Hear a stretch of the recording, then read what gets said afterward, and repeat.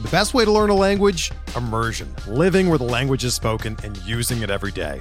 But if that's not in the cards this year, you can still learn a language the second best way, and that's with Babbel. Be a better you in 2024 with Babbel, the science-backed language learning app that actually works. Don't pay hundreds of dollars for private tutors or waste hours on apps that don't really help you speak the language. Babbel's quick 10-minute lessons are handcrafted by over 200 language experts and help you start speaking a new language in as little as 3 weeks. Babbel's designed by real people for real conversations, and their tips and tools are approachable, accessible, rooted in real-life situations, and delivered with conversation-based teaching, so you're ready to practice what you've learned in the real world. Here's a special limited-time deal for our listeners. Right now, get up to 60% off your Babbel subscription at babbel.com/Blue Wire. That's 60% off at babbel.com/Blue Wire, spelled BABBEL.com/Blue Wire. Rules and restrictions apply.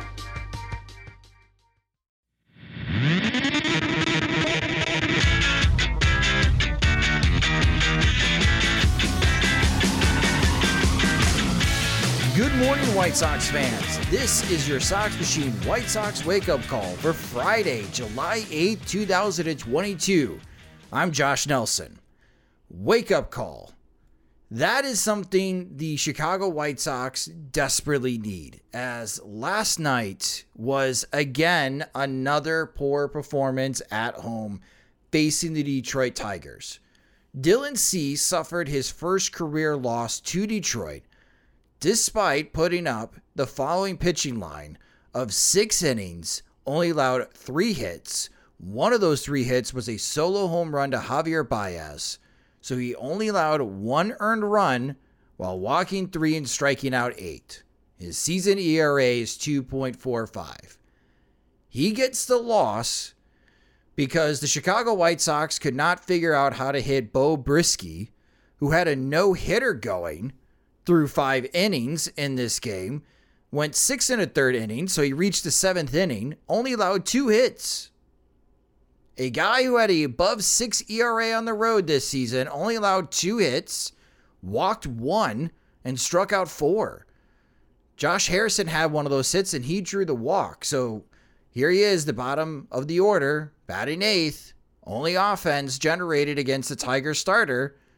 And we didn't see the White Sox offense really come into life until the 9th inning, when, thanks to Luis Robert, with runners on first and second, he hit a double to right field. And that put runners on second and third, facing the Tigers closer Gregory Soto. And up comes Jose Abreu. With only 1 out and runners on second and third, I honestly thought Detroit would walk Abreu to load the bases for the possibility of a double play with Eloy Jimenez batting next. But instead, the Tigers decide to attack Jose Abreu.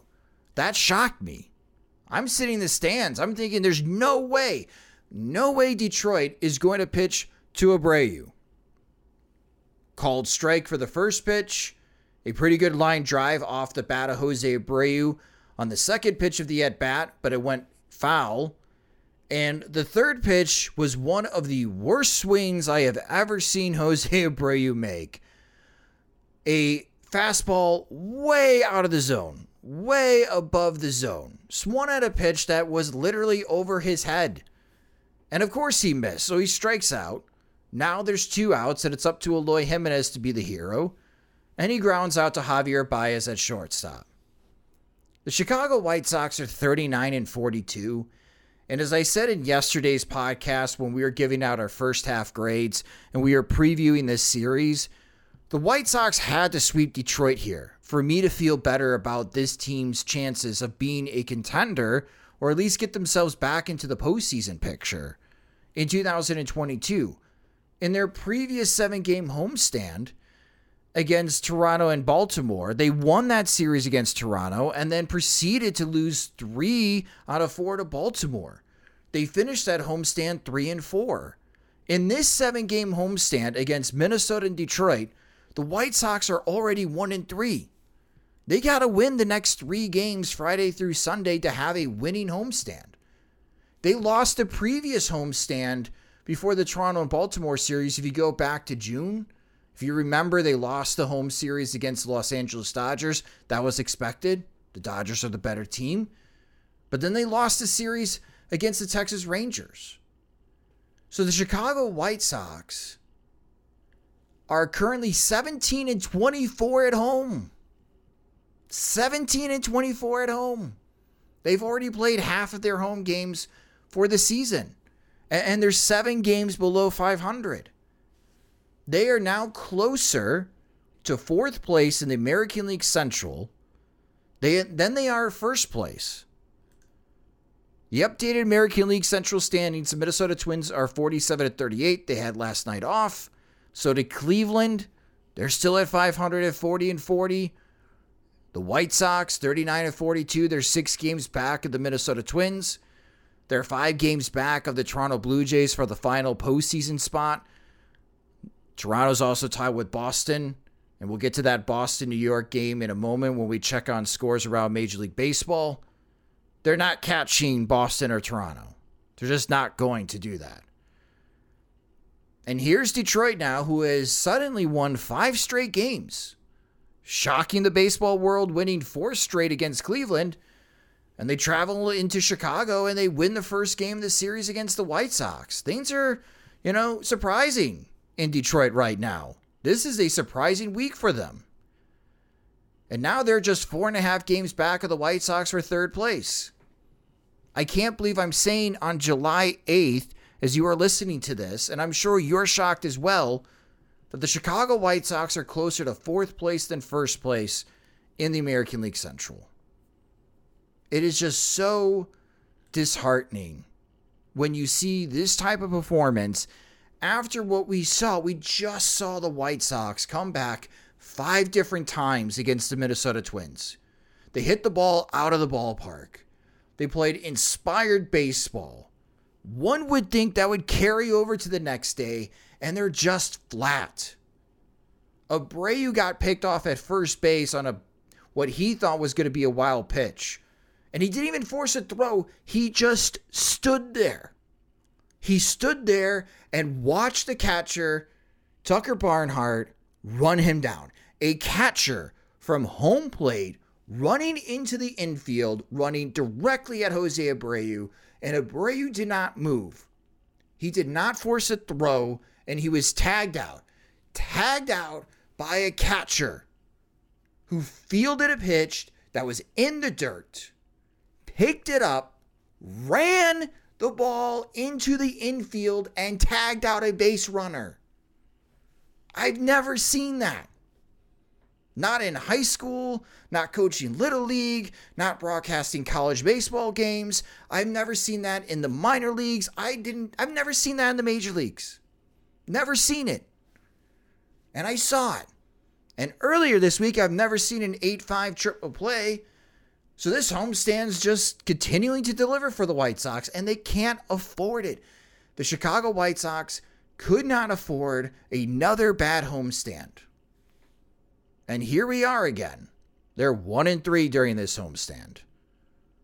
I'm going to keep saying it. They are 17-24 at home.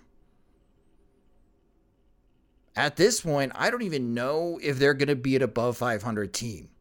That's where my confidence is now, and that's where my thinking. Are they going to get themselves back into contention? Man, I don't even know if they're going to finish above 500 this season with the way that they are playing, and especially how poorly they are playing at home. Tarek Skubal is going to take the ball for Detroit, and he is a strikeout artist, but the White Sox have had success against him. And opposing Tarek Skubal is going to be Lucas Giolito. If the White Sox do not win on Friday night, man, I just think the morale and the attitude is going to shift around this White Sox team to we're going to have to start making fun of them, because it's a lot better to laugh at this team than cry about their misfortunes and their shortcomings and how they are underachieving and underperforming. Last night was a pathetic loss by the Chicago White Sox, and there are too many pathetic losses and pathetic performances from this ball club that has just remained inconsistent all season long. And now it's everyone involved.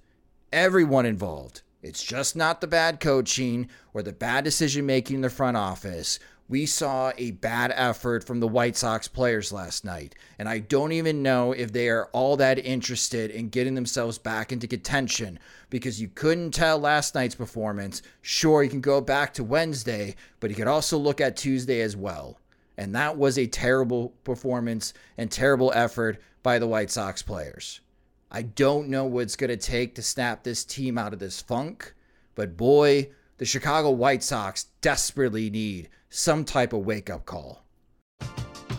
We're driven by the search for better. But when it comes to hiring, the best way to search for a candidate isn't to search at all. Don't search, match with Indeed. Indeed is your matching and hiring platform with over 350 million global monthly visitors, according to Indeed data, and a matching engine that helps you find quality candidates fast. Ditch the busy work. Use Indeed for scheduling, screening, and messaging so you can connect with candidates faster. Leveraging over 140 million qualifications and preferences every day, Indeed's matching engine is constantly learning from your preferences, so the more you use Indeed, the better it gets. Join more than 3.5 million businesses worldwide that use Indeed to hire great talent fast. And listeners of this show will get a $75 sponsored job credit to get your jobs more visibility at Indeed.com/Blue Wire. Just go to Indeed.com/Blue Wire right now and support our show by saying that you heard about Indeed on this podcast. That's Indeed.com/Blue Wire. Terms and conditions apply. Need to hire? You need Indeed. All right, checking on the scores for the Chicago White Sox affiliates around the minor leagues. If you are looking for some hope, there's not a lot going on last night in the minors. The Charlotte Knights got rained out, so that game got postponed. So we go to Birmingham, and in Birmingham, the attention was on Yasmani Grandal. Grandal was making his first rehab appearance with the Birmingham Barons, and he went 1 for 3 with an RBI. He walked twice and struck out twice. A very Yasmani Grandal performance as he tries to get himself back into playing shape to rejoin the Chicago White Sox, and it looks like that timetable may be after the All-Star break. So you're looking at the first series after the Los Angeles All-Star activities for the Chicago White Sox, which is a home series against the Cleveland Guardians. So that's the hope that Yasmani Grandal rejoins the Chicago White Sox. What will they do at catcher? We'll see. Maybe with the way that Seby Zavala has been hitting, Reese McGuire all of a sudden is on the chopping block. For the Birmingham Barons, just checking down as far as the box score, Yoelqui Cespedes went 1 for 3. He is hitting .253 on the season with a .727 OPS. Going to Winston-Salem, and Oscar Colas was named to the Futures Game roster. A little bit of a surprise. I mean, he is having a good season. He's hitting .311 in high A with an .847 OPS.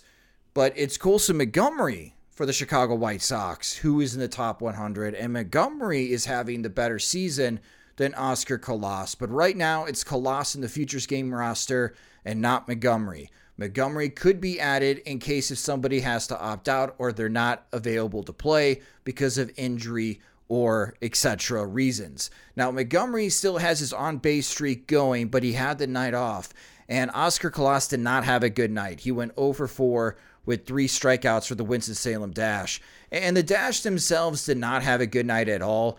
They struck early. Tyler Osick had an RBI single when he drove in Duke Ellis, which Ellis had 2 walks, and that's how he got on base. But that was the only run scored, and the Dash only had 2 hits on the night. Matthew Thompson made the start for the Dash, and he did not have a good start. He went 4 innings, allowed 7 hits, 5 earned runs. He walked 2 and didn't strike out anyone, and he allowed 2 home runs. So kind of a bummer night for the Winston-Salem Dash, but the Dash are still playing pretty good baseball. They are now 40-38 on the season. Wilfred Veras hit a home run for the Kannapolis Cannonballers, his 13th of the season. As the Cannonballers won 5-3, they are 10 games below 500. They are 34-44 as they beat the Carolina Mudcats. Hunter Dollander, the starting pitcher for the Cannonballers, had a good night as he went 6 innings, allowed 5 hits, 3 earned runs, walked 1, and struck out 5. Checking on scores around Major League Baseball, the marquee series this weekend for the league is the New York Yankees and the Boston Red Sox, of course, and this series is being played at Fenway. The New York Yankees, thanks to Josh Donaldson's grand slam, edged the Boston Red Sox 6-5. Rafael Devers had himself a game against Gerrit Cole, and this is something that I never noticed before after reading the box score of this game. Gerrit Cole had a good night, but Rafael Devers now has 6 home runs in his career against Gerrit Cole as he hit 2 more off Cole last night. And unfortunately for the Red Sox, they could not complete the comeback as the New York Yankees are the first team in Major League Baseball to reach their 60th win. Again, the White Sox are 39-42. The New York Yankees are 60-23 on the season. Mets blinked the Miami Marlins 10-0 in a laugher. Speaking of laughing, there's no more laughing at the Baltimore Orioles. The Orioles are now 40-44 on the season as they beat the Angels 4-1, as they have been playing very inspiring baseball, and now everyone in the American League East has at least 40 wins on the season. The St. Louis Cardinals edged the Atlanta Braves 3-2 in extra innings. That was a great battle back and forth as it was scoreless for 6 innings, and then both teams scored a run in the 7th inning, and then the Cardinals finding a way to keep the Atlanta Braves scoreless in the bottom of the 11th inning as the Cardinals improved to 45-40 on the season. The Braves are still in good shape. They're 49-35. Staying in the National League East, the Philadelphia Phillies bounced back after losing last night to the Washington Nationals. This time they win 5-3 as they improved to 44-39 on the season. Justin Verlander is now 11-3 for the season with a 2 ERA as the Houston Astros beat the Kansas City Royals 5-2. The Pittsburgh Pirates beat the Cincinnati Reds in a makeup game from May 6, 4-2, but the Cincinnati Reds won Game 2 of their doubleheader 5-1 as the Reds are now 29-54. They are 5 games back of the Pirates, who are 34-49. That will do it for this Sox Machine White Sox wake-up call. If you just discovered Sox Machine or have been a long-time lurker, you can help support us on patreon.com/Sox Machine as we'll continue to watch the White Sox even if you do not. Our Patreon supporters receive exclusive content, ad-free versions of the podcast and website, and the first opportunity to receive our Sox Machine swag. Monthly plans start at just $2, and you can save with an annual subscription. Again, the website is patreon.com/Sox Machine. Subscribe to the Sox Machine podcast wherever you listen to podcasts. Follow us on Twitter @Sox Machine, and you can follow me on Twitter @SoxMachine_Josh. Thanks for listening to the White Sox wake-up call. I hope you guys have a great weekend. Hopefully, the Chicago White Sox play much better baseball over the weekend to provide some good vibes, and hopefully we're talking about 3 straight wins for the Chicago White Sox on Monday's Sox Machine podcast. For SoxMachine.com, I'm Josh Nelson.